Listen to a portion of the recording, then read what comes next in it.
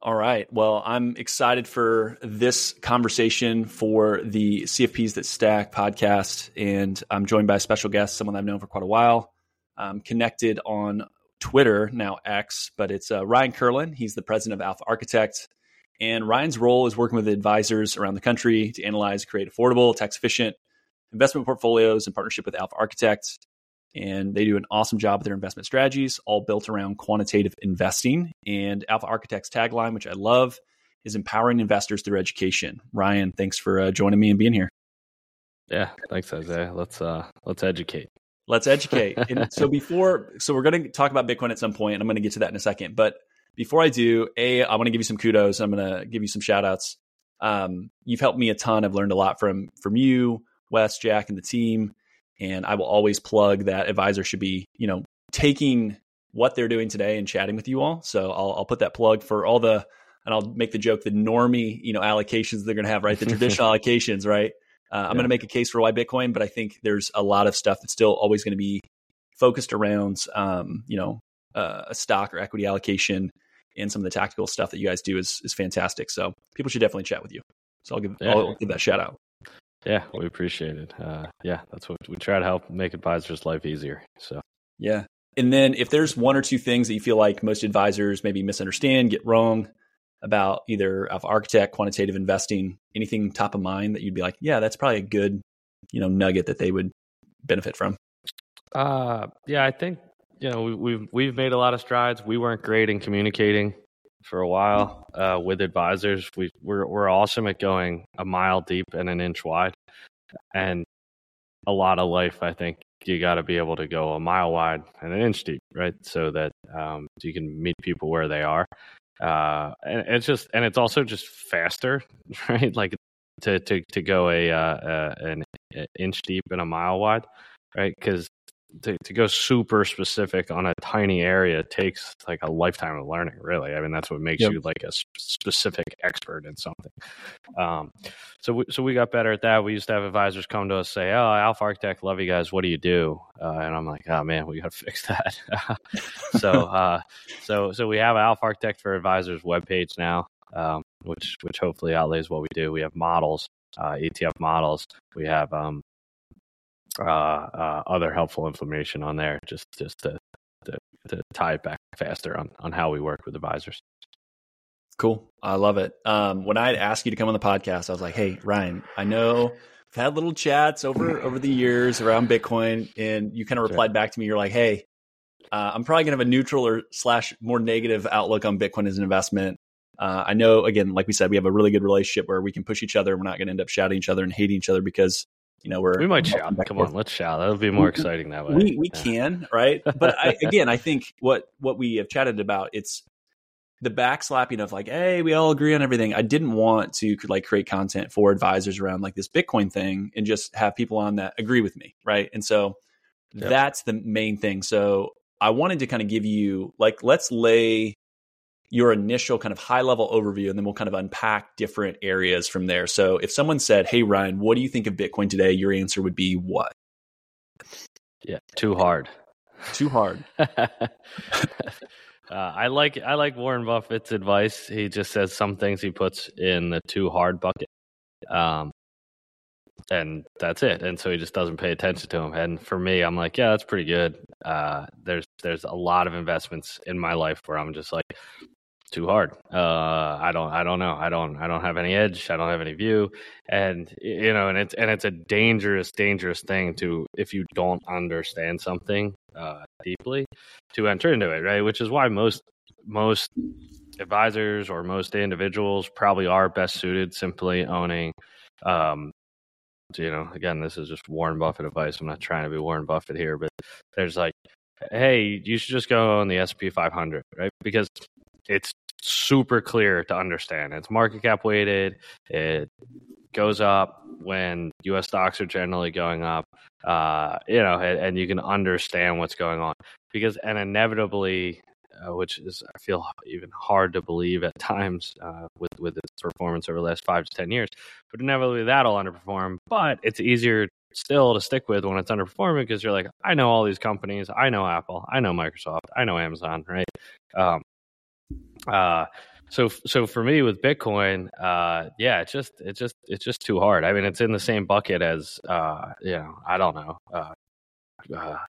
like what's the big thing everybody's looking at now? Credit, high yield credit and stuff like that. I'm like, I don't know, man. Like that's just too hard for me.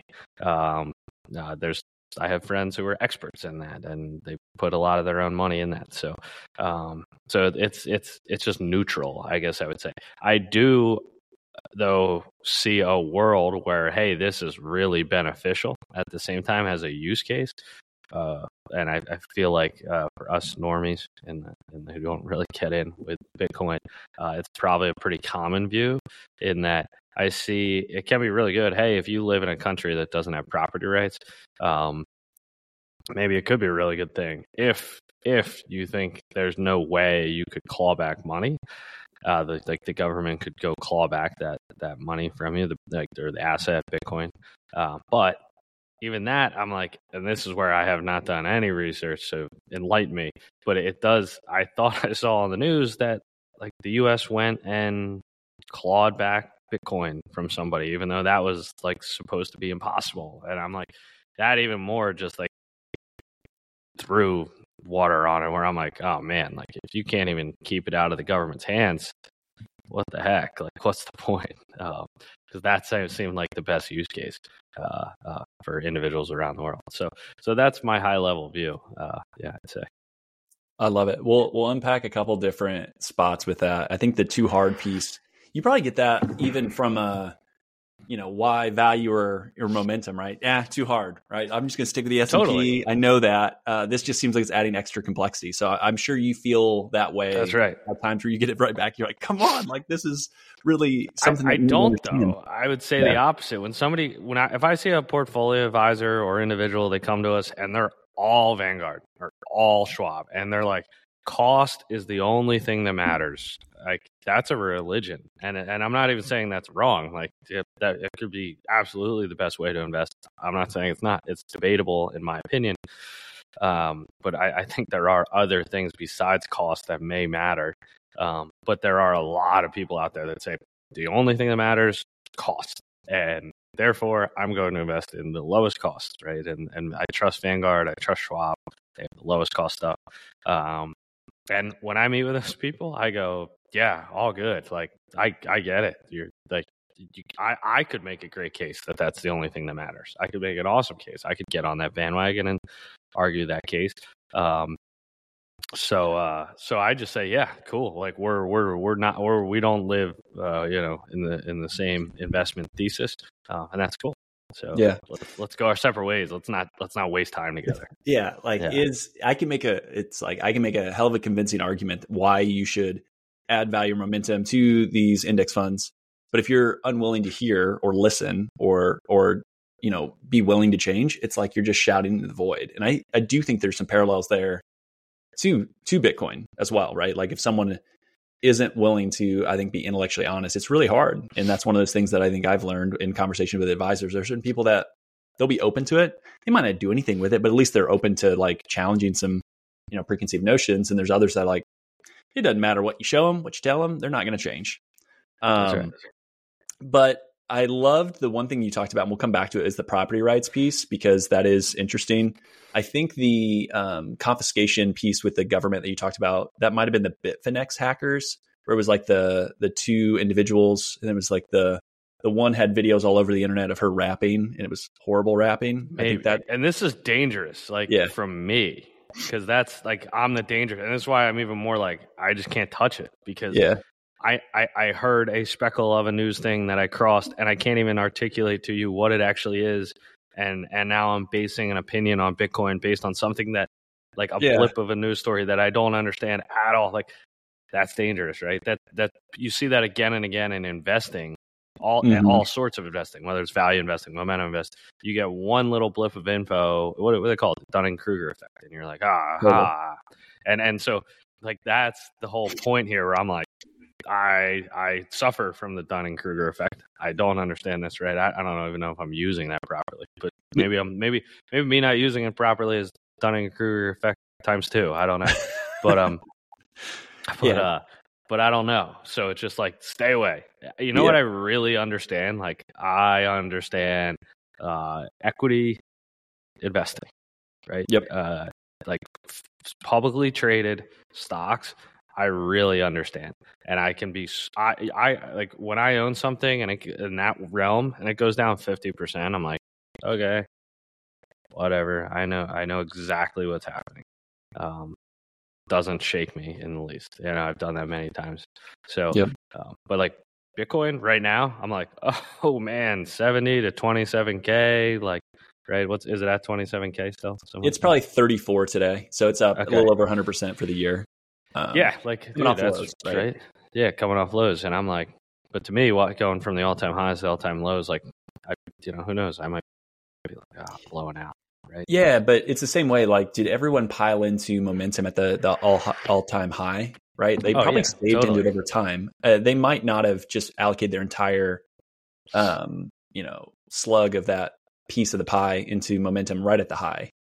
But that gives me less confidence. So that's actually a point we could hit on too, because that gives me less confidence. Because since Bitcoin's become mainstream-ish, it seems to just move when hot money's flying, like Bitcoin's flying. And when hot money isn't flying, Bitcoin's not. And I know if you go back to the 2000s, like early, we could get some great, like Sharp adjusted. It's moving different than the stock market. But that was like, it was such a small market at the time that massive individuals, but still individuals probably could move that market, right? If they're buying or they're selling, it's swinging around. Now that Bitcoin's so big, it seems like to me, it's only moving like if hot money's moving, and that thing's flying. So it went up when our momentum stuff was flying because we were in like the crazy go-go. We were in Zoom. We were in I think you were in MicroStrategy at one point, right? We were in MicroStrategy, exactly. And when I tell people that, like, MicroStrategy makes like that from a business model perspective, I hope that guy becomes the richest man to ever live. I guess if you're a Bitcoin believer, you might believe that. Like, but man, I wanted to puke buying that. Like when your whole business was leveraging your balance sheet seemingly to just buy Bitcoin, like that seemed insane to me. Yet our momentum strategy, it bought it twice, I think. And I think we made money on it. I'm pretty sure we did, like, because we got in and we got out. So, that also ties. I mean, I'm just throwing a million things. I love Bitcoin. I'm just taking notes. We'll come back to it. Just keep taking notes. I'm just flying here because Bitcoin is interesting. At least I don't do this, but it's interesting to me, at least on a trend follow perspective, because it's crazy. And I don't know what the trend timing would have to be. I imagine it would have to be pretty short. Yeah. So if you look at So if you look at Bitcoin, you gotta educate me. I've given you like 10 things now. Yeah. So let's that's unpack. My fault. I'm jumping on you. No. This is exactly what I wanted. I'm like, this is great. It's like a therapy session. I'm just like perfect. Unloading all my problems here. I have a tweet of yours that I want to read back to you, and I'm just going to change the word ETF to Bitcoin, and I think it'll be really fun. Okay. But so one of the things you talked about is moving with hot money. So what I think is really interesting, have you ever looked at like the Ed Yardeni central balance sheet charts? You ever look at Yardeni research? I've heard of them. I can't say like I've like studied them or anything. So Yardeni has a really good chart that they update every month, and it's central bank balance sheets. And if you overlay central bank balance sheet liquidity with the S&P, what's really interesting is it's really more of a spigot on, spigot off type of thing, where the S&P goes when the balance sheets of the central banks is going up. And then when they try to reduce or do that quantitative tightening, it goes down. So the idea of moving with liquidity is pretty normal for the stock market. I think Bitcoin is exactly the same. It's a sponge for global liquidity, and it's the best sponge, right? It moves faster, quicker, and a lot of times in advance. So when you see Bitcoin sell off, a lot of times it's like the alarm bell for risk across maybe more traditional assets. And then when it moves, it usually moves a little before everything else. And so I would say, and I had some people push back and say, well, all Bitcoin does is it tracks NASDAQ tech stocks. And I looked over, and this is 2022, and it hasn't really changed this year, but the numbers were over a 3, a 5, a 1, and then like a 7-year period. the correlations were all sub 0.6. So these were all, what we would consider uncorrelated returns, right? So it is not tracking tech stocks. So that's not what Bitcoin is. And I want to ask you, if someone asks, why do stocks go up in value? What would you say? Yeah, I mean, I guess the traditional answer is risk, right? Like you're getting compensated for risk. Yeah. And then why do most stocks not really keep up? And like there's, the Magnificent Seven, right now, or has been. And that's kind of been a pattern over time since like the 2000s, early 2000s, where it's been pretty top heavy.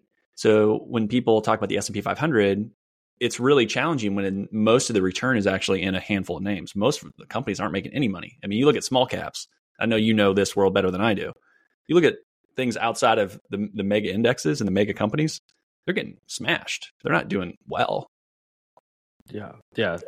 Small cap stocks are definitely 1 year time frame, 2 year time frame lagging significantly to the large cap. I think that stat is it's. I mean, I feel like I'm about to quote Warren Buffett here again. Warren Buffett, I hate over that. here. But this is the most I've ever quoted Warren Buffett in my life. But man, he's coming in handy right now. Yeah, because he has the one thing like there's lies, damn lies, and statistics. Like that stat, I think it's true. Like it's absolutely true. Hey, small caps are way down to large caps over 1 year, 2 year, 10 years. So yeah, like those large cap stocks are absolutely, those 7 stocks are absolutely dragging from an aggregate perspective higher.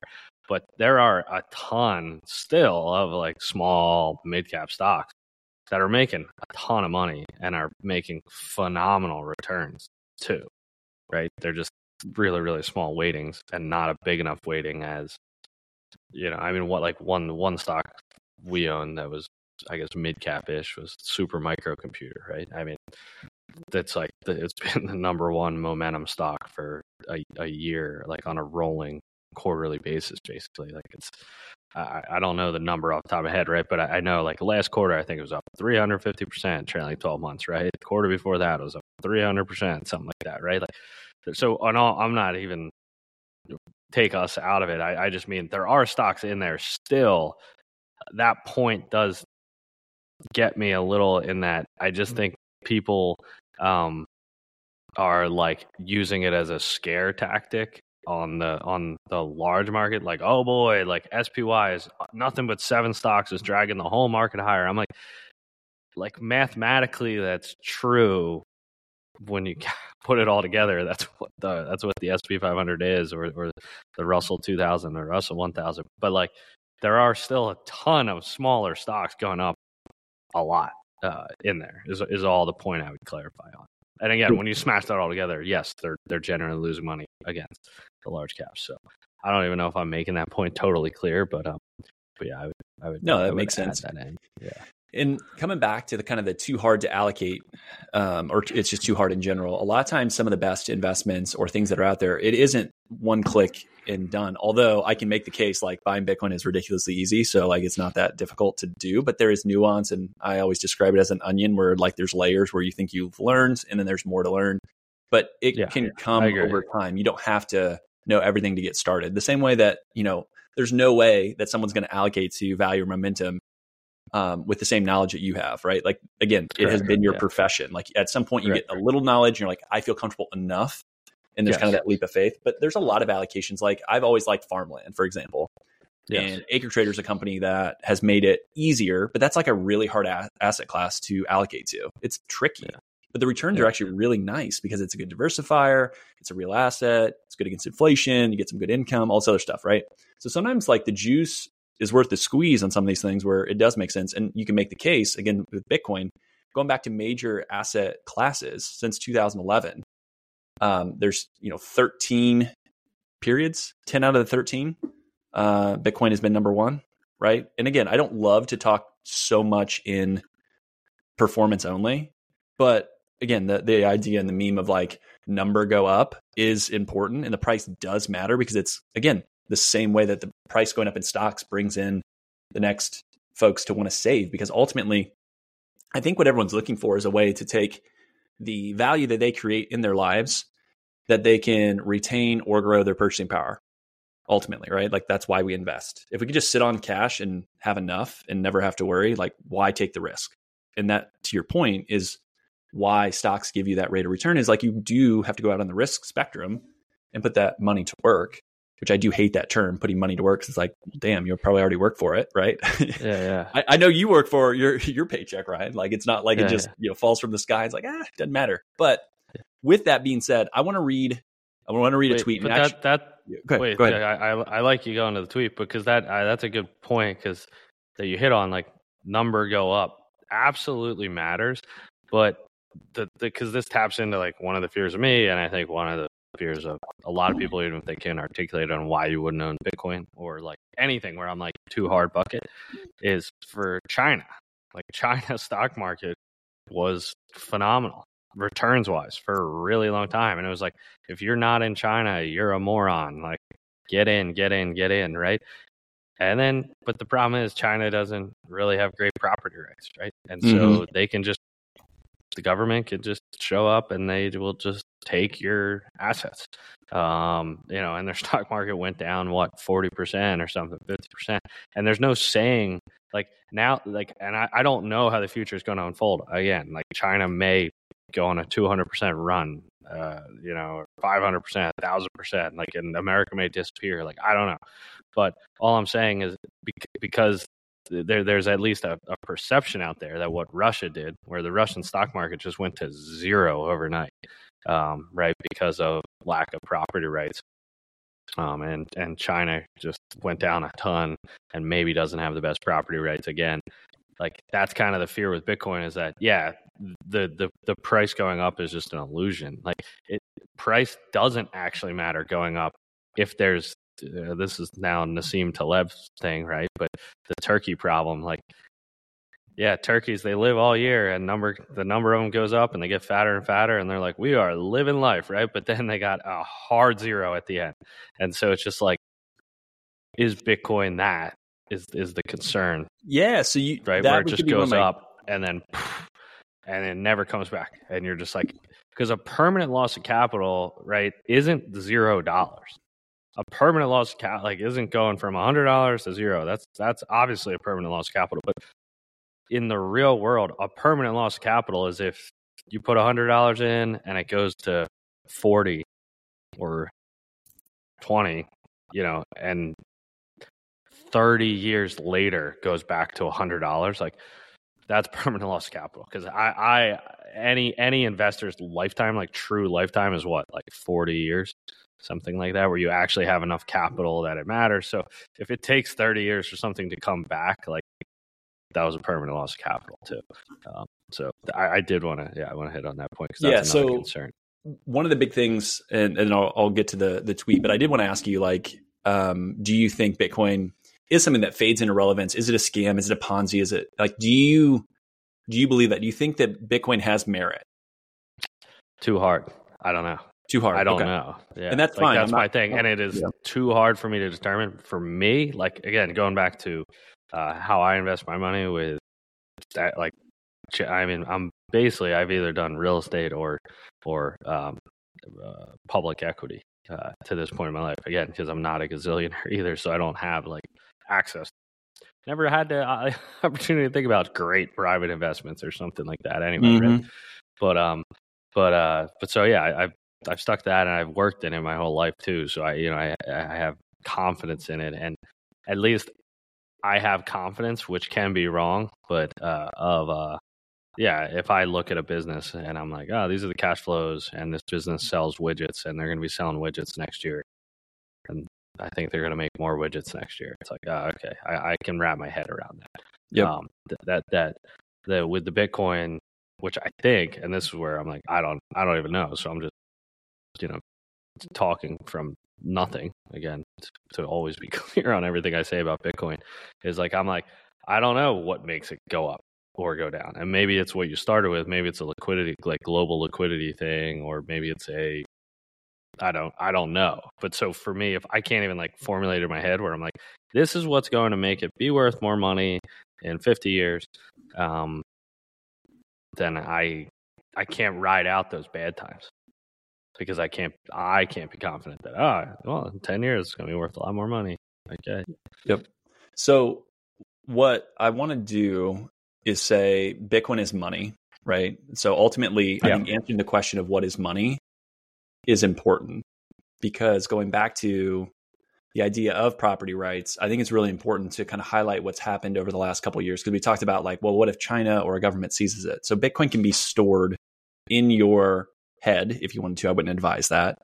Yeah. But you have basically your own wallet. It's all held digitally and it's portable. You can take it anywhere you want. And if you wanted to memorize 12 or 24 words, you can take $100 million in your head and fly anywhere in the world and you're gone. So like the money is portable because you can't take gold, you can't take dollars and move them like that, right? With the way our system works. And so if you look at what are all the properties of money and you kind of check those off, and Fidelity actually has done a really good job at showing this of like gold, fiat currency, and Bitcoin. And it's all about like, durability, fungibility, portability. And the joke that I often make is gold has been a store of value asset for 5,000 years, right? It does a really good job at storing value. It's not a get rich, it's kind of a stay rich thing. Yes. If I wanted a nice tunic in Roman times, I could use an ounce of gold, nice suit in the 70s, nice suit today. It's going to be able to buy me that. I don't wear suits, so don't worry about that. But what it was hard to do is for me to send money to you in Philly. How do I get the gold there? I got to pay a Brinks truck. I got to get armed guard. Like that's ridiculous. It's so expensive to move. And then also the storage of it became so centralized. All the gold got held by banks. They started issuing, these gold-backed certificates, and then they realized people weren't redeeming. So what did they do? All human temptation is, well, let's just make a couple more of these certificates versus what we actually hold in reserves. And so what they did is they devalued the currency. And we've continued to do that today. Now we're purely on a fiat currency. But what those dollars or those redeemable notes did is it allowed for folks to interact with commerce globally. And so like fiat currency has been really good for that. It's allowed us to interact globally, to trade a lot easier, and you can settle up later on. You don't have to settle immediately. And that's been a benefit. And I joke that if fiat currency and gold were husband and wife, right, they have a child, the best of both parents, right? They get the best features of the father, best features of the mother. That's what Bitcoin is, plain and simple. It has the store of value capability of not something that you can just create out of thin air. And we can talk about that in a little bit, of just the issues that we have of money creation in this country and around the globe. It's not just a US thing, it's a global thing. But it also allows you to send it. I mean, I can send you value today. You can download a wallet that is non-custodial, which means no one controls it other than you. And I can send you value today through the internet in, less than 4 minutes. You can't open a bank account at Bank of America or JP Morgan without giving them, your firstborn, your left arm, and every bit of information about you, right? It's really hard to do that. And what we saw recently is the money isn't really yours. You talked about Russia, right? So like Russia had their reserves held in dollars and euros, and they were seized when they invaded Ukraine. The money wasn't actually theirs. Right. And I think that's really important. Same thing in Canada, Ottawa, right? They froze the assets of Canadian citizens that not only were not at the protests, but had donated to people that were at the protests. They froze their assets. Now they unfroze them pretty quickly because there was a flight of capital that was going to happen, but that happened. So the money isn't really yours. And I think you need to ask that question. Do I really own these things? The same way with real estate. Try not paying your property taxes, Ryan. Men with guns show up and say, you know what? You kind of owe me that. And you can't control the property taxes that are due to you. And so you start looking at, okay, where are ways that I can save and store value without this bleed out? Where's the bleed? Because like with real estate, there's bleed, right? There's upkeep, there's the property taxes, all these different things. There's a bleed out of the asset itself. And so the reason that there's a yield on, bonds or these real estate or these other things is like it's offsetting for the debasement of the dollars that are being newly issued and created. And if you look at the money supply, and again, this is hotly debated, right? Where people are like, oh, the money supply, blah, blah, blah, it doesn't matter. It's money, it's owed to ourselves. I know, I think I know, right? I don't think you're an MMT guy. I believe so, right? That we do think that there needs to be some tether to reality with the amount of money that we create. But if you look at the amount of money in circulation, it's gone up by 7% annually since 2000. Most individuals are not making an additional 7% each year. So what happens is that is inflation. And I think that's a fundamental issue and a flaw that people think that we need inflation. And I want to get to that later. Yeah. But inflation is not the cost of things going up. The inflation is we're creating more money. And then the more money is what's driving up the prices, because you have these businesses like we talked about that are looking at their inputs, their outputs, their profit and loss and saying, shoot, we got to raise prices, right? Like we have to make sure that we're able to be sustainable. So we need to pass these on to the consumer or to our, partners that are, building the widgets, because we build widget A, but they're putting widget A, B, C, and D together and then selling it to a consumer. Yeah. And they don't ever then go back and say, you know what? We're going to reduce our prices. We're going to, change this. We're going to pass it along. Like Starbucks is not going to lower the cost of the latte after they've raised it, right? It's going to be $10 for a vanilla latte in, the end of the decade, right? They're not going to lower the cost when coffee goes down. That's just not how it works. They're going to retain and keep those profits. So it's me going on a rant for a little bit. And I want to come back to a couple things. One being inflation. But before I do, I want to read your tweet because I keep talking about it and then I never get to let's it. Just get that. Yeah. So we got to get the tweet because it was really good. You did it last night and I was like, oh, this is perfect. And hopefully other people think it's perfect or it'll just fall short and I'll edit it out. But anyways, years ago, there was articles about bubbles and ETFs, things I've learned about bubbles. It's much harder to predict a bubble than you think. Often when people are calling something a bubble, they're misunderstanding some radical change in the world. I don't know if this is finally a bubble for ETFs, see point one. I do know there's a misunderstanding amongst some in how the use case for ETFs has changed, opening up new opportunities and reasons to create an ETF, which I think is a great tweet. I would agree with it. So I want to reread it with Bitcoin, and I'm just going to replace some things. Yeah. Years ago, there were articles written about the bubble in Bitcoin, things I've learned about bubbles. It's much harder to predict a bubble than you think. Often when people are calling something a bubble, they're misunderstanding some radical change in the world. I don't know if this is finally a bubble for Bitcoin, see point one. I do know there's a misunderstanding amongst some in how the use case for Bitcoin has changed, opening up new opportunities and reasons to own Bitcoin. I think I could write the same tweet and repost it. Yeah, totally. I mean, that's why it just goes back to I know the ETF world. Like, yeah, probably I'm in the 0.01% on that. Like, I spent my whole career in it. So you forget more about ETF than most people know. I know and I can see it all, right? And so it's easy for me to be comfortable living in like it's been this whole time. And they've been screaming up bubbles and ETFs for frickin' at least since 2010. So it's like, and it's been super comfortable for me because I'm like I would read these articles and laugh because I could see like that's wrong, that's wrong, that's wrong, that's wrong. Yep. And I don't have that in crypto world. Yep. So well, and one thing real quick that I notice a lot of times, and this is not hey Ryan, you shouldn't say that. Bitcoin and crypto very different, and I think that delineation is important. So no, you Bitcoin can delineate. See, this is why I'm dangerous. You just let stuff come out of my mouth. I'm dangerous. Well, it's important because I still see. I'm gonna not call them out because I do kind of sometimes subtweet them at times, but I'm just gonna not call out individual. But they talk about Bitcoin and crypto and they try to conflate the two, and I'm like, you're just confusing people. They're trying to talk to folks, and they're confusing people.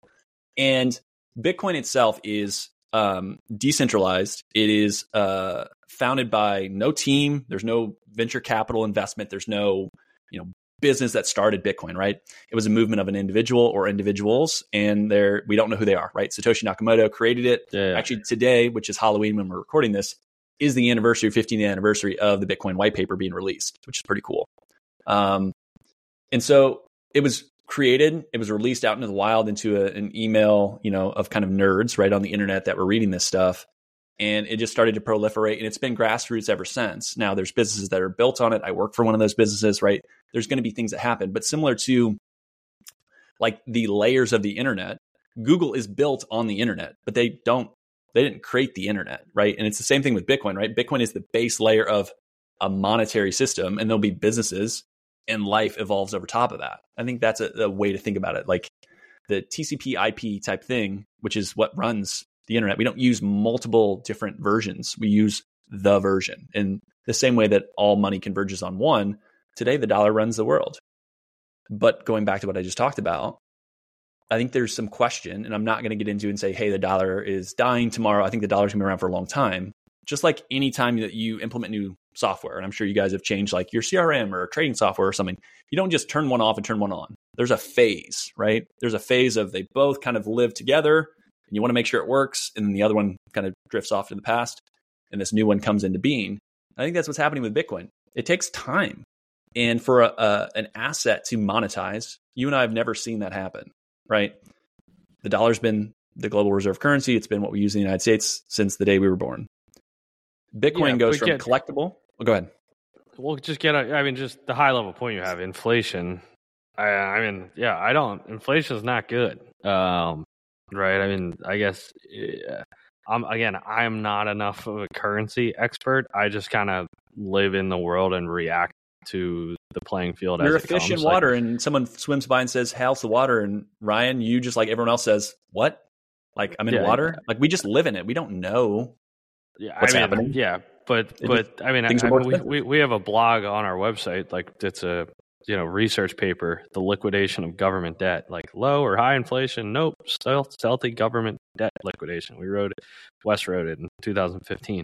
And the whole point is probably, I don't know. It's probably what's happening now, where it's like, how do you get, U.S. has massive debt. How do you get rid of debt?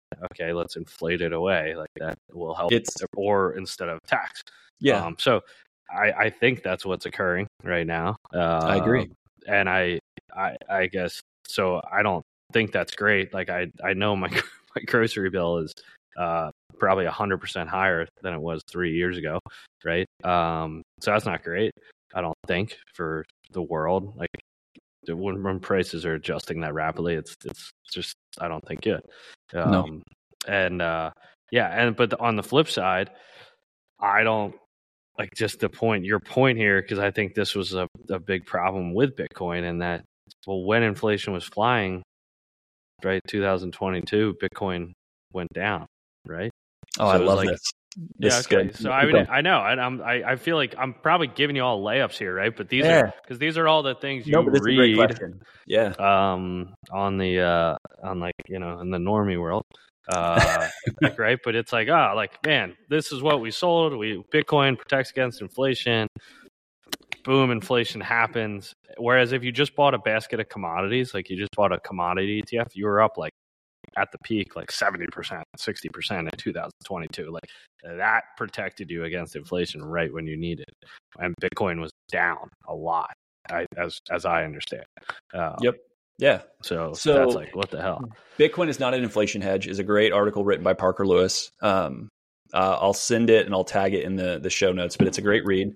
So Bitcoin actually solves inflation because it's not inflationary, right? You can't create more of it. And this idea that we need a flexible monetary like policy where there's men in suits or women in suits or just people around a table thinking that they can manage a complex economy is laughable.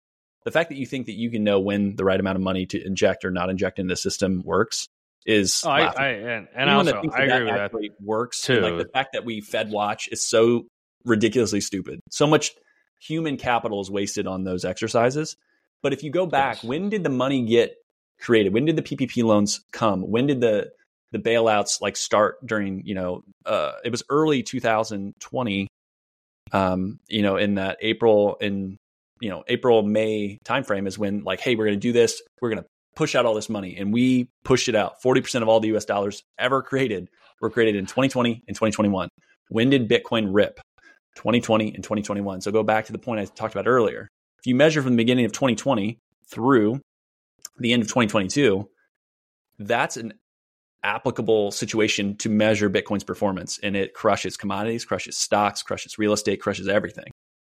If you start from when the actual supply of new money is issued. Yeah, but I don't know, dude, because that ties into like what I say, where it's like what it looks like is it's flying when hot money's flying.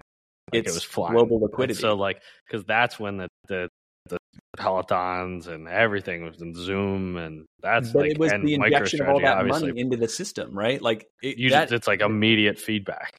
It is again, it soaks up that liquidity so quickly, and it does move. Yeah. Again, it's a scarce asset, and so if there's a fixed supply and there's only X amount for sale and there's more demand, it's going to push the price up. So it reacts quickly. And Bitcoin, similar to like the stock market, moves sometimes in really quick bursts. And if you miss those days, you miss a lot of the returns. And that's where like the idea of saving into the asset makes a ton of sense versus trying to like trade it and be smarter and be too cute. But that's what I would say is like, if you compare that commodity ETF from 2020 at the beginning to the end of 2022, Bitcoin still outperformed it, because Bitcoin went from, $3,500 to still 16,000 at the low at the end of 2022. That's still a really good return, right? And if you just picked in the top and then pick the bottom, and a lot of times there are people going to save into that over time. Again, they're not going to just buy it at 3,500 and hold it the entire time, right? They're probably going to allocate more as the price goes up, and I get that. But if they would save into it or dollar cost average, that does help protect you against that. And so there's a website called Priced in Bitcoin 21, where if you look at housing in the United States, you look at groceries, you look at all these different things measured in Bitcoin terms, Bitcoin makes life easier. And like, that's really been my thing, is like, if you have a better money or a worse money, the better money allows you to kind of insulate yourself from some of these challenges. Now, again, one of the points that you made is like, hey, I get it, but if I lived in a country like Venezuela or somewhere where the currency is unstable, I get that Bitcoin's better. A lot of those people are living on, dollars a day, so it's really tricky for them. So a lot of them actually end up using stable coins or something where they still want dollars. Some of them are getting Bitcoin, and there's different regions that pick it up more, but in the United States, we're still squarely in this store of value stage. So I was talking about it earlier. We've never seen an asset monetize. You go from collectible. So early on, Bitcoin was for, nerds on the internet, right? And then it goes to store of value. And that's where it's competing as an investment asset. That's squarely where we are now. Then it goes to medium exchange. Hey, I'm going to pay for my goods and services, and then it's a unit of account. I'm going to price my car, my house, all my net worth in Bitcoin terms. Like, it's a process. It's going to evolve over time. And that's where people will say, like, Bitcoin can't be money. It's so volatile. Well, it takes time to grow into that. And Lynn Alden, who I think is a fantastic read and great kind of macro thinker and just someone that's really smart, money is a network good. And she has a tweet, and I'm going to read it because it's really good. Liquidity feeds more liquidity, and eventually broad enough liquidity feeds stability, which makes it more usable, which then feeds more liquidity. It's similar to why we are here on this platform, which is Twitter, whether we like it or not, with the recent owner. Bitcoin can't win or solve big enough problems at a $500 billion market cap. It's small, widely dispersed. It's basically venture money bet in that range. And without fees, it would eventually be captured. Bitcoiners are only a small candle in the world of darkness, unconnected and volatile, small hubs, 500 billion. Her family's from Egypt. They're like, Bitcoin, barely heard of it. Too small, too volatile, doesn't help me day to day. I'm not going to put a couple $100 in it. But when Bitcoin's 5x, 10x bigger, widely dispersed, less volatile, more along the line of adoption, has more recognition, all of a sudden things start to work a little bit better. Price is a market signal. A 5-year stagnant price is a negative signal. More specifically, Bitcoin price has a lot of correlation with global liquidity. As long as Bitcoin prices rise with global liquidity, it's good. Bitcoin prices fall when there's periods of tightening global liquidity. So I'm not going to read it all because it's actually pretty long, but like, that whole idea makes total sense. It is going to grow and adopt over time. It's not fully fledged there. If what I think happens with Bitcoin, and I'm 100% right, probably 100%, it's way higher than 34,000 today. It is 7-8 figure Bitcoin, right? I know that the probabilities are not guaranteed that it wins. And I know on Twitter or in conversation, I'm guilty of this, I'm sure at times, of being like, yeah, Bitcoin's already won, it's going to do all this stuff. No, it's all a probability bet. But I think the probability is the US government is in a spot where we've added almost our entire military spending, so $500 billion in less than a month. We're at $33.5 trillion in debt. It continues to grow at a rapid pace. We're going to have to roll over a lot of that debt in the next 3 years at much higher rates. So this debt spiral is real. And to your point, they're not going to raise taxes because no, that's unelectable. They're not going to cut entitlements. That's unelectable. So what do? You devalue the money. What protects you in the devaluation of the money if they're going to have to print to cover the interest expense? It's Bitcoin. Real estate will do well. Stocks will do well. Bitcoin does better. So I'm just going to say, I'm going to play chess. Everyone else can play checkers. And ultimately, the purchasing power that I decide to allocate to Bitcoin will improve over time, and it will make life easier and more affordable for me and my family. Like, point blank, that's the reason. Like, that's why you want Bitcoin. It's not a 100% allocation, crazy conviction, you can't own any other asset. That might be the way that I look at it at times, but that does not mean everyone else needs to look at it, because it's a store of value stage. So it is, how does this fit alongside other options that I have? And so I think the only wrong allocation is 0. And then you have to just position size it for the volatility, for the other things. And I'll pause there because I want to get your feedback, and then we'll come into a couple other things. Well, yeah. I mean, I think it could play out the way you just described. And I've been just saying, like, my take on that. Yeah, inflation could be a problem in the future for sure. Continue to be a problem, I guess you'd say. But like real assets will go up too, right? If you own stocks, which are companies, companies are going to become worth in nominal terms, in dollar terms, more money as well. So even if they might, just like we saw in 2022, they may go down for a little bit. Like in initial bouts of inflation, it seems like cash might actually be the best spot to be. But then after that, right, then things could if we're saying inflation's happening, we're saying the value of things is assets will go up in value, increasing. Yeah. Like assets will go up in value. So if you own assets, you're going to go up in value.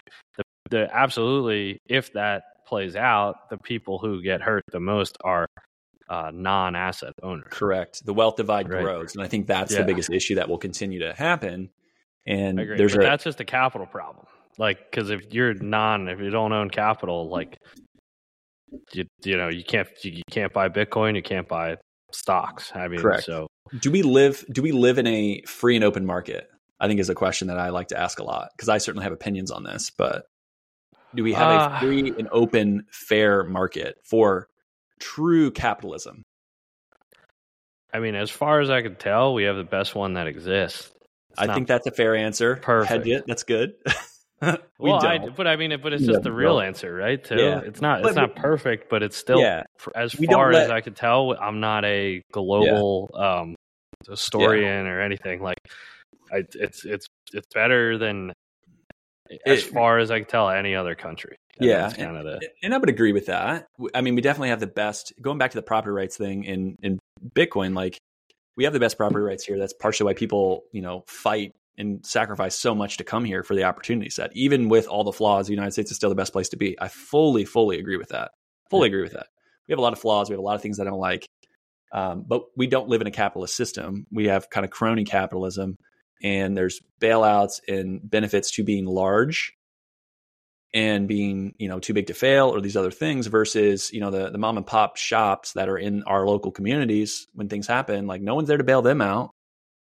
Yet we do that for these big entities and ensure that, the stability mandate from the Fed happens.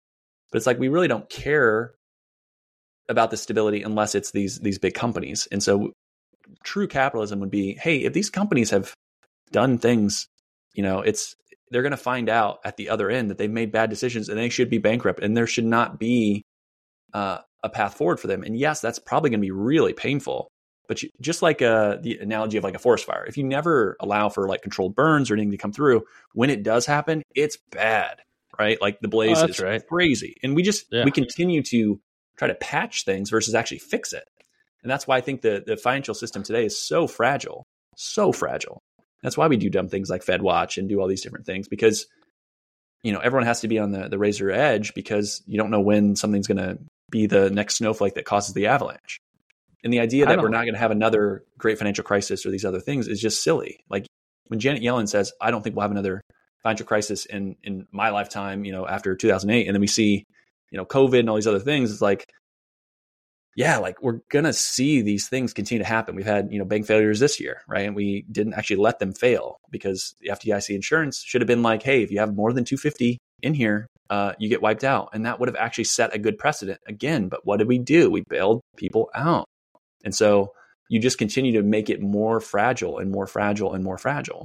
So I don't think we have a truly free and open market. But again, I would agree with you. It's the best anywhere in the world, but it is sad to say that that's the best. It's like, the street that's really run down, and it's the best house in the street, but it's not a great street. Still wouldn't live there. I get all your points, and there probably should be more like bankruptcies allowed and things like that. I mean, I look at a lot of what's going on with the car companies right now, right? They probably all should have gotten wiped off. Yep. In 2008, 2009. They didn't, and now they seem to be They're zombies. just really, really struggling, like these zombie companies, right? And if you just got wiped out, there's probably a whole bunch of new, better car companies by now. So, yeah, but I guess like my seat always is too, like, I can't control that. I didn't make any decision on that. Nobody called me and said, "Hey, Ryan, should we do this or that?" Right? So all I can do is control what I can control, which is, hey, yeah, if assets are generally going to go up, I should probably own that. But you should be prepared for deflation. It's unlikely, but it's kind of the anti-fragile situation, right? I mean, that was one of my favorite books of all time, Anti-Fragile, it seemed to let. Why do you think so? Technology is deflationary, right? We can agree on that. Sure. I guess. I mean, I haven't that sounds right. Like in the moment, I have never like super thought about it. But like technology makes us more efficient. You can see head counts go down. People can be more efficient. Like you see productivity charts that go up. Yet the cost of living for most things is not going down. Yeah, I mean, there's I mean, I think part of it, when you look at that chart, I did see one chart that I thought was like, pretty good, right? Where anywhere there's been government intervention, there's been inflation, right? So like, if like colleges, it's a bad incentive they've had where they're like, yeah, take on as much debt. Nobody can get rid of the debt. Like that's like the big one. I'm like, nobody can get rid of the debt. Like that's why it exists, bankruptcy laws, so that you can disperse your debt, and that puts skin in the game for the colleges and things, right? Because without it, the colleges are just like, let's just keep raising, let's keep raising, right? Yep. And so that causes like that you're giving incentives to charge more and more higher fees. So like that's one minor example, and then nobody can disperse the debt. Is like the other side of the question. Where, so I don't know where that puts me on the political spectrum, but I'm probably like, hey, I think the whole student loan crisis could be fixed super quickly, which would just be enable people to like just not like get rid of their student loan debt, like not pay it from from a bankruptcy perspective. Just say I'm out, like you can with every other form of debt, credit cards, your mortgage, whatever. You're like, this was a bad decision, I'm out. And yeah, your credit score gets wrecked and whatever, but at least it bakes some skin in the game. You just need skin in the game somewhere to create a balancing effect there. So that seems to be a big reason, because it's the same with housing, right? Where there's massive government intervention, and that one I haven't thought of enough, but it's like because healthcare, these all seem to be issues, obviously. So we don't need 10 TVs in our house, but we would like good healthcare, affordability for housing, things like that. So TVs are way cheaper. Yeah, we don't need 10 of them though, right? Like it's like we just needed one or two, maybe. Like a house. Now TVs are almost damn disposable now. Like you buy one, and 3 years later you're like, I don't know. Like I think I have like probably 3 in my basement. Like from my wife and I over the years, right? Getting married, moving in together, and you're like, it's still good, but you have nowhere to put it. If you wanted a bigger one, anyway. Like, but dude, here's one to hit on, because I just Googled, because, all right, so on the inflation thing, like just hit on that point versus recap my view versus yours is, I'm just like, hey, you could be right. Inflation absolutely could happen. But for me, I think assets in general are going to go up then. So as long as I own assets, I'm okay. And then, but this was one I just Googled, because what we started with, because this was the other problem. Like, and not for me per se, but it's an argument I actually like. In favor of Bitcoin, but I'm unsure if it actually exists, is what I started with when I said it would be cool if you had somewhere you could put assets and they are safe from government entities, right? Because if I lived in a hostile regime, maybe I'm like, hey, hostile country, right, that doesn't have property rights things. So I was like, let me put in Bitcoin. But I then just Googled, U.S. government seized Bitcoin. That's what I Googled. And then the first link that comes up is from justice.gov. U.S. attorney announces historic 3.36 billion cryptocurrencies seizure and conviction in connection with Silk Road dark web fraud. And they says law enforcement seized over 50,000 Bitcoin hidden in devices in defendant James Zong's home. Zong is now pled guilty. So like, it's like, man, they came and got it. Like billions. It was valued at 3.3 billion. Yeah. And the government seized it. And I'm like, that stinks. Yeah, so the idea that Bitcoin can never be seized, I think, gets probably a little bit too much airtime. But what it is it's a bearer asset, similar to like gold. It's a digital bearer asset where you can hold the custody. Because today, like stocks, bonds, all that stuff, it's digital. It's held at Fidelity. It's held at Vanguard. It's held at Schwab. You have a custodian, and so you have that like custodial relationship, and it's pretty easy for a government just to go and swipe that. So for them to come and take it from you, they have to physically find you and physically get access to you. And then those devices. So the idea with Bitcoin is like you have what's called like a hardware wallet or a signing device that allows you to move your funds, but you have to have the private key. And so these devices create the private key. Well, if the individual is, let's say, tortured or put under duress, they can give up their private key. Yes, that can happen. There's no way around that. What someone can do though is say, I'm not giving you my private key, because a lot of these wallets, they have a secure element where you can't actually like hack them and get into themselves, right? Or you could put what's called like a passphrase, which is a 25th or 13th word, and no one could ever guess that. You could also do something called multi-sig, where you have multi-jurisdiction. You could say, hey, I'm going to put my Bitcoin in this multi-signature wallet, and I'm going to have a wallet in Singapore. I'm going to have a wallet in London. I'm going to have a wallet in New York City. I'm going to have a wallet in, Rio. Good luck getting that. Yep. They can't access it. So you can, depending on your threat model, right? And I don't know your threat model compared to my threat model, compared to anyone else's threat model. We probably don't have, the government banging down our door to take stuff. Like if we're going to do the right things, we're going to, obey kind of the laws of the world. Like we can still own and hold that asset and don't have to trust anyone else. And I think that really helps, where again, going back to the property rights thing, you don't really have those same property rights, where if you support something that maybe isn't praising the current administration or something like that, you could see a situation like I talked about in Canada, where they just seize the assets, freeze your bank accounts, do these different things. You can't stop, freeze, or take away your access to the Bitcoin, ecosystem or network. You can't stop it. I can send money to anyone I want. If I want to send money to someone in North Korea right now, I can. Yeah. No one can stop that. Right. I can't wire money to that person. And so I think that's a big difference. But again, for a lot of us here in the West, like that's not the use case that we need. We're not trying to, I don't know anyone in North Korea. I'm not trying to wire them money. I'm not trying to get money there. I'm not trying to, fund these efforts. Right. So for us, I definitely still come back to the idea of, if you get put under duress, and if you think of the world's worst option for a presidential candidate in 2024, your worst nightmare, they get elected and they decide they want to terrorize you. You probably want something that they can't come touch or seize, where they can come and touch and seize that real estate that you own. They did seize gold. Gold bugs love that. Well, yeah. So let's talk about that. Executive Order 6102. I'm not knocking gold bugs either. Yeah, I think everyone. A lot of advisors hate on gold. Interesting stat of history.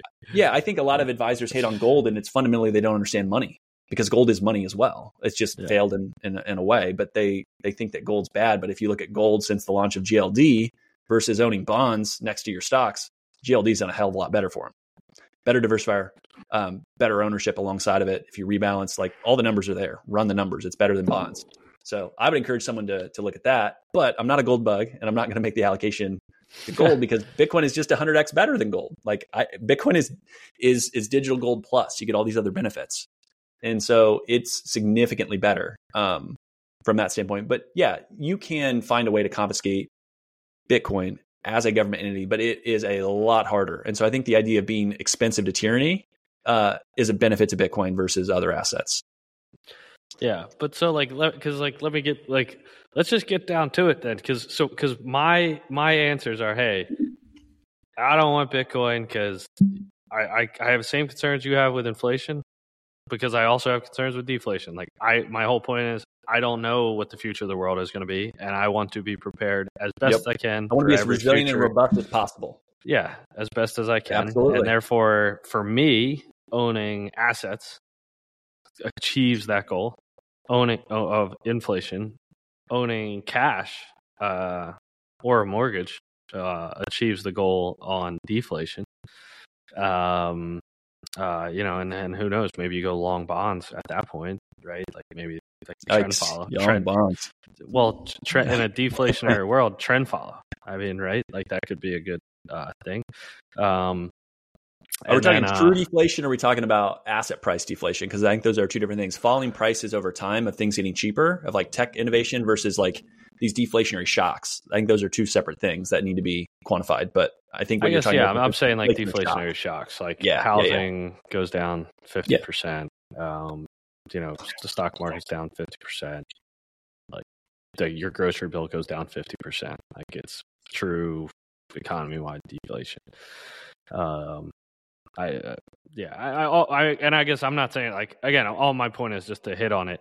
I feel Bitcoin doesn't give me anything better than cash plus assets to protect on the future world of me keeping pace from a purchasing power perspective.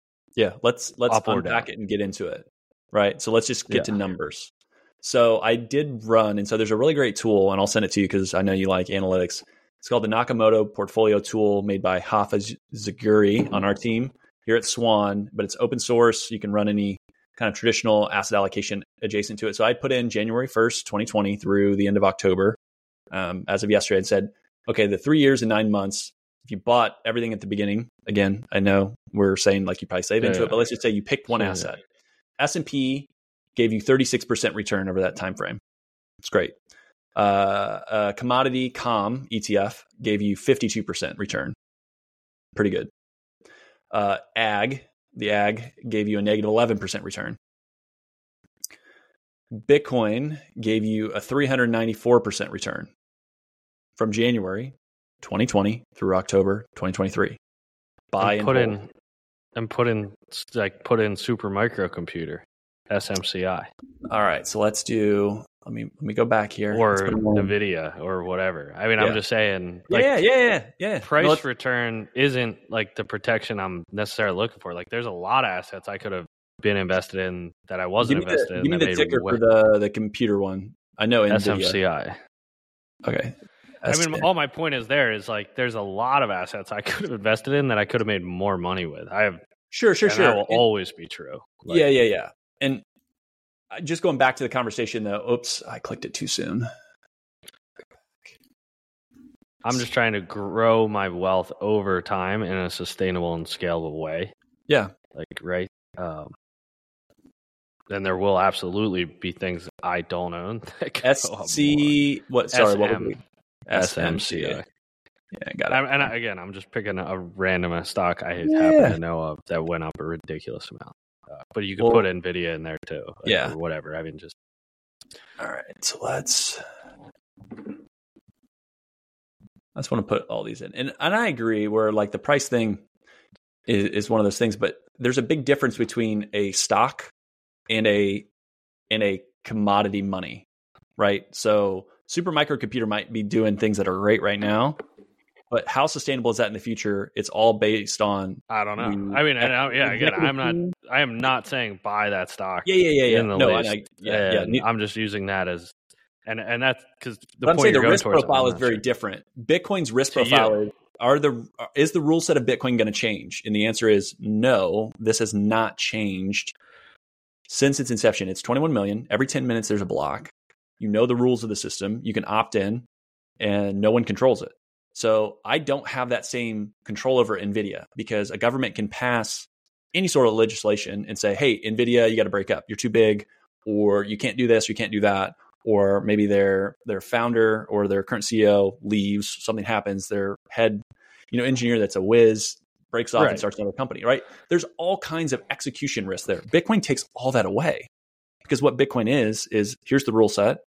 It is digital money, and it does the exact thing that you want it to do and what you expect it to do. There's no But you don't know. Just like I don't know. as much assets are going clarity, to go up. The assets as much I own, clarity of anything you don't know you can Bitcoin's have. going up. Yeah, no, yeah. I don't know that Bitcoin necessarily is going to go up, but I know the rule set that Bitcoin has Gives you confidence. Gives you confidence that it will not change from that standpoint. Yes. So the ability for it to all of a sudden I wake up tomorrow and now there's 42 million Bitcoin, that's not going to happen. Just frankly will not happen, right? Okay, so Supermicrocomputer crushed it. So beginning of January, up 900%, NVIDIA up 589. So yes, if you were saying, hey, I'm going to pick these ideal companies to own, they would have, again, outperformed over that time frame. So to your point, it's not all about that. What I would say is that there's a big difference between, and I think a lot of people still look at it as, Bitcoin is a tech kind of startup-y stock thing that they can have access to. It is a very different, piece of the puzzle from my perspective of what it's doing and what it is. But looking at, the why. So you have all these different assets that you can own. You can try to pick and choose, hey, what's the right company to own?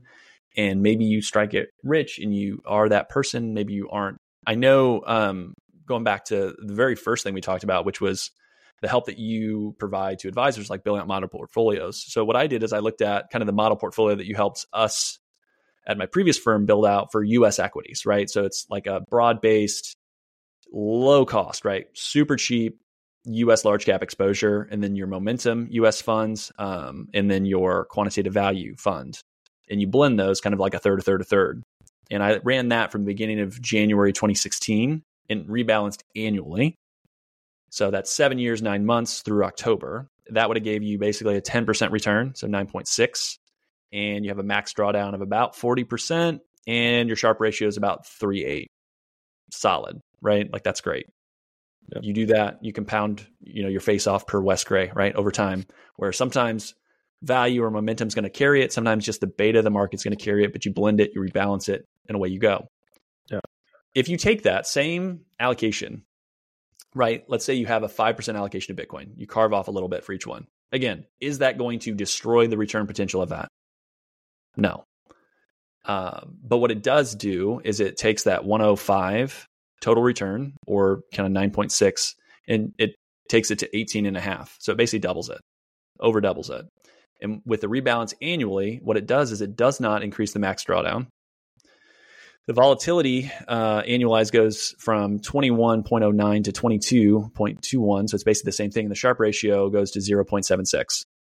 So what you do is you amplify your returns for a little bit of an allocation to Bitcoin. That's rebalancing annually. So that's saying each year you're coming back to that, 5% allocation. You're not just letting it run into the future. Now, if you let it run in the future, it would get much better, but you would have larger drawdowns because that Bitcoin allocation is going to grow.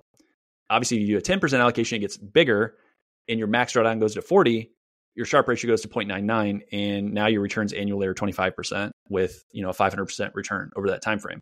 Now, again, that would be 2 over 70% drawdowns.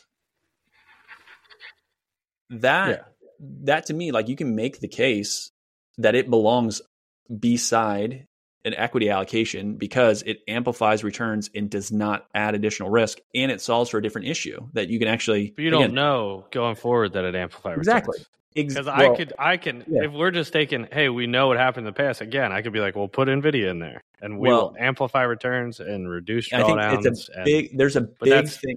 Yeah, there's a big, and I don't know in the future that. Yeah, NVIDIA, so there's a big difference between, again, a company, so a stock allocation, and Bitcoin. Right. I think that's really important for people to grasp.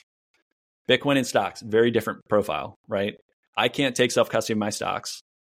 I don't know who's going to lead those stocks in 5 years. I don't know how the supply issuance of shares in the future. I don't know anything about what they're going to do. New product launches, failures, successes. With Bitcoin, I know the supply issuance every single year into the future. I know that every 4 years, the supply issuance gets cut in half. I know there'll only ever be 21 million. And I know every 10 minutes, there's going to be a new block that's created. And I have the rule set of what happens. So could it change in the future? Maybe. The odds of that are extremely low. The odds of a stock in a company changing over the next 5 and 10 years is extremely high. And there's a report done by Rob Arnott and Research Affiliates about the leaders of the last decade to the next decade. They don't stay the same. right? I agree, That but research is all there. But I guess I'm just saying my point, which is you believe those things. Like I don't necessarily believe those things. Like you believe Bitcoin will be higher in the future. Yeah, I don't believe because it I don't absorbs know. global It liquidity. may be. I Yeah, just say too do hard. do you think that there will not continue to be devaluation in a debt that will continue to grow? And it's like, if those things are true, if we continue to issue more debt to pay off our previous debts, and if we continue to devalue the currency, the nominal return of some of these stocks is important. Individual stocks. That's why I'm not trying to get sucked. I'm just using these as examples because I know they have great performance too. I'm just saying, but individually, there will be stocks that are going to get hammered. I mean, that's always true. Like most stocks don't outperform cash. That's true. But in the aggregate, if there's massive inflation in the aggregate, the general stock market at large over time, maybe not instantly, but over time will go, like assets will go up. That's what inflation is. Yeah. So even NVIDIA, using that as an example, over the year to date, it's done better than Bitcoin. So year to date, 2023 return profile better than Bitcoin. Over the last 3 years, it's lost 68% when measured in Bitcoin terms. The last 5 years, it's lost 65%. So even trying to pick the best stock over a longer period of time, you start looking out years, it doesn't keep up. But that's not, my point isn't to pick individual stocks. I'm just using this as like, so if we use an asset that went up a lot versus an asset that went up a lot. I'm just trying to tie in the full, like my belief, your belief, but it's that I believe inflation, if you own assets in large, you're protected over the long term, even if you're not protected in small moments. In deflation, you're protected over the long term, even if not in small moments via owning cash. You always want to have enough liquidity on hand, right? From an investment perspective. And then just your view is, hey, I agree, but I would rather own Bitcoin to protect myself, or at least some Bitcoin to protect myself against those concerns. Yeah, Bitcoin solves some of the same things, and it also solves additional risks that are out there that your current allocation does not solve for. And I think that's the thing is, like, you get an asset that gives you the growth that someone wants from just purely I'm only looking at investment returns, but it also solves some of these other issues that may be out there that you get kind of these free extras, right? Like, hey, included in this great package is something else. And it is not without risk. It's not that Bitcoin solves all the world's problems and everyone, has a home and, all the children are fed and everyone has a happy marriage. Like, I'm not making that claim, but the claim is, if you measure things in Bitcoin terms, they bleed out over time. And you can say, well, okay, that's great. That's the past, but into the future is uncertain. So what you would want is certainty, or the thing that is the most certain moving forward. In looking at the way that Bitcoin is constructed as an asset itself, it is more certain than any equity market, any real estate market that you can have access to, because you don't know anything that happens in those specific markets, where with Bitcoin, it is a consensus system where the default is do not change, do no harm. And there are really long, drawn out conversations if there are changes. And then you still get to basically vote by saying, do I want to enable this change in the way that I interact with Bitcoin? There's been attempts to change Bitcoin, right? 2017, Bitcoin Cash. They said, hey, we want to make changes. We want to make it faster. We want to make bigger blocks. We're going to do this. And there was this big fracture and divide. And that's why I feel as confident as I do about this, is because it's been tried, where people have tried to change Bitcoin. And so there was a lot of money, a lot of power on the Bitcoin Cash side where they wanted to make these changes. And basically there was a hard fork. So you got some of both. And since that hard fork, Bitcoin Cash is down 98% when measured in Bitcoin terms. Like, it's gone straight down. So the free market voted and said, this Bitcoin Cash thing is garbage. Bitcoin, that's what we wanted. That continues to be decentralized and continues to be what initially was set out to do. And so, like, you can see that there are attempts to make changes in the history of Bitcoin. And I get that is, again, part of understanding what is Bitcoin and going deeper into it, going back to maybe it's too hard, but that's why I can feel confident making those claims. Yeah. So I don't know if that helps. No, I mean, I love it. I love, like, your confidence in the future. You have to be confident in your investments in order to make money. Yeah, you have to have conviction to be able to hold, because again, you have to hold through different things. And what you saw in 2017, Paul Tudor Jones talked about this, right? you saw 80 some percent of the supply of Bitcoin didn't get sold and it went down 70, 80%. The conviction is there. The people that hold Bitcoin, these crazy psychopaths, yours truly included in that. Yeah. They don't sell. They understand what they own and they have a long time horizon and they have a low time preference. And they're saying this thing absorbs the monetary premium that is held in a lot of other assets. And we're cool just to sit here and wait and continue to let it monetize. And I will tell you, there's a day when Ryan is going to buy Bitcoin, and I know this day will happen. If I ever do, it'll be trend followed.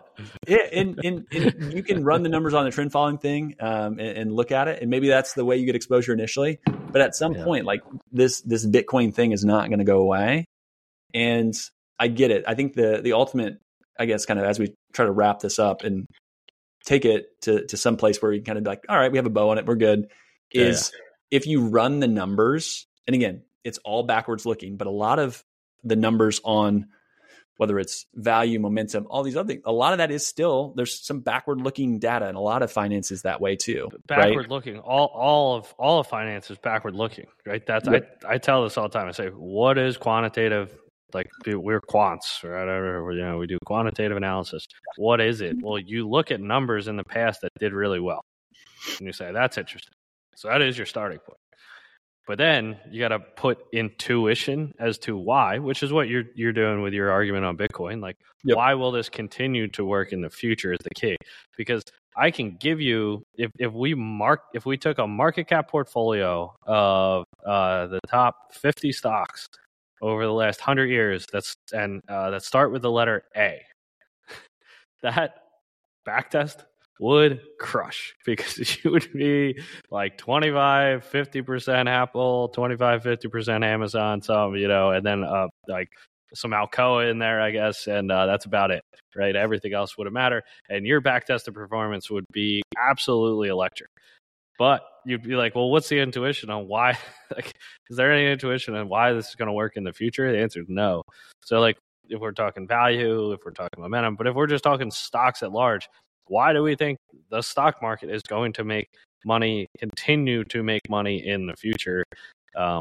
There's some economic intuition, which that you don't have to believe in. I mean, but most, I guess, people do. I think most rational people would agree. Yeah, that there's going to be some sort of companies that are offering products, goods and services to people that they want to have. Yeah, fair enough. I agree. Yeah, and so that, like, I mean, and just human ingenuity, and we're going to keep trying to make things better, little by little, and that in the aggregate will work towards higher wealth in the long term, which doesn't necessarily have to be true either. But that's at least why you do own stocks. And so with Bitcoin, it's the same thing. You got to say, okay, hey, this backtested performance looks amazing. What's my economic intuition as to why this will occur in the future?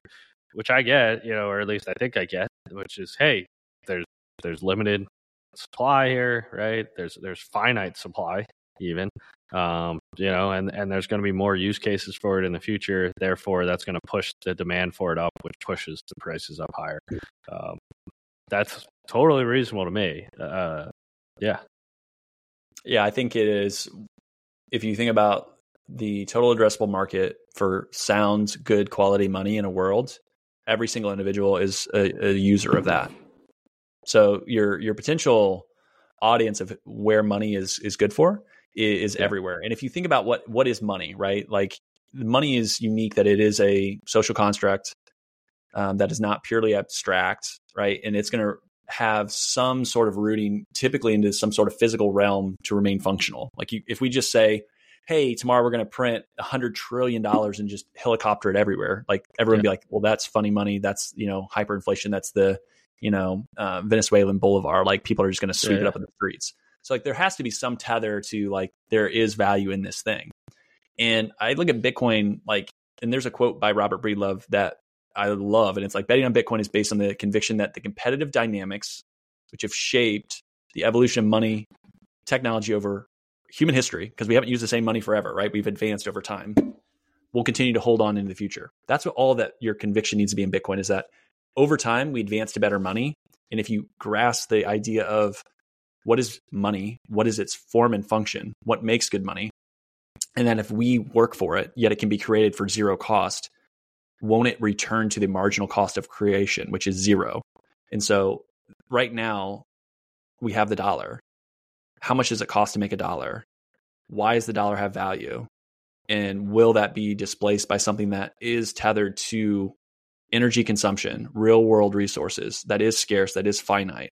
And that is something that historically we've had for thousands of years, right? Gold gave us that a long time ago. And I think it's a return to an idea of something that is tethered to reality, but it is digital because our world is digital. You can't go back to a gold world. And I've heard people make that claim like, oh, we're going to go back to a gold standard. It failed for a reason. Like, we aren't going back. We are a digital connected world. So you need digital money, and you need money that is, apolitical, that can't be controlled by one entity or institution. And so, yeah, that's the bet, is that people are going to want that and desire it to where they can have personal property rights of their money. Because right now, when you put money into a bank, you're in a contract where, they don't have to give that back to you, right? Like, that is, there are some major things that we just have grown up with that we've never really questioned or asked why. And I think more and more people will, as you start to see the degradation of the dollar continue to happen, and just all currencies around the globe. Like, there's just issues. So yeah, you don't have to believe it. I get that. But if you just look at it as an investment asset and look at it at how it can complement other things, I think that alone merits some allocation to Bitcoin. A 0% allocation to me is, again, probably a major issue, because if I'm right, and again, you can make the same claim like, oh, I just put a little bit in this, all these wild, crazy things. But Bitcoin is unique in that stance that it is global money, and there's not anything else that has really come along that's been able to make that claim. So I don't know if there's a great spot to wrap it up, but questions have been awesome. I think it's great. I think, hey man, it's your show.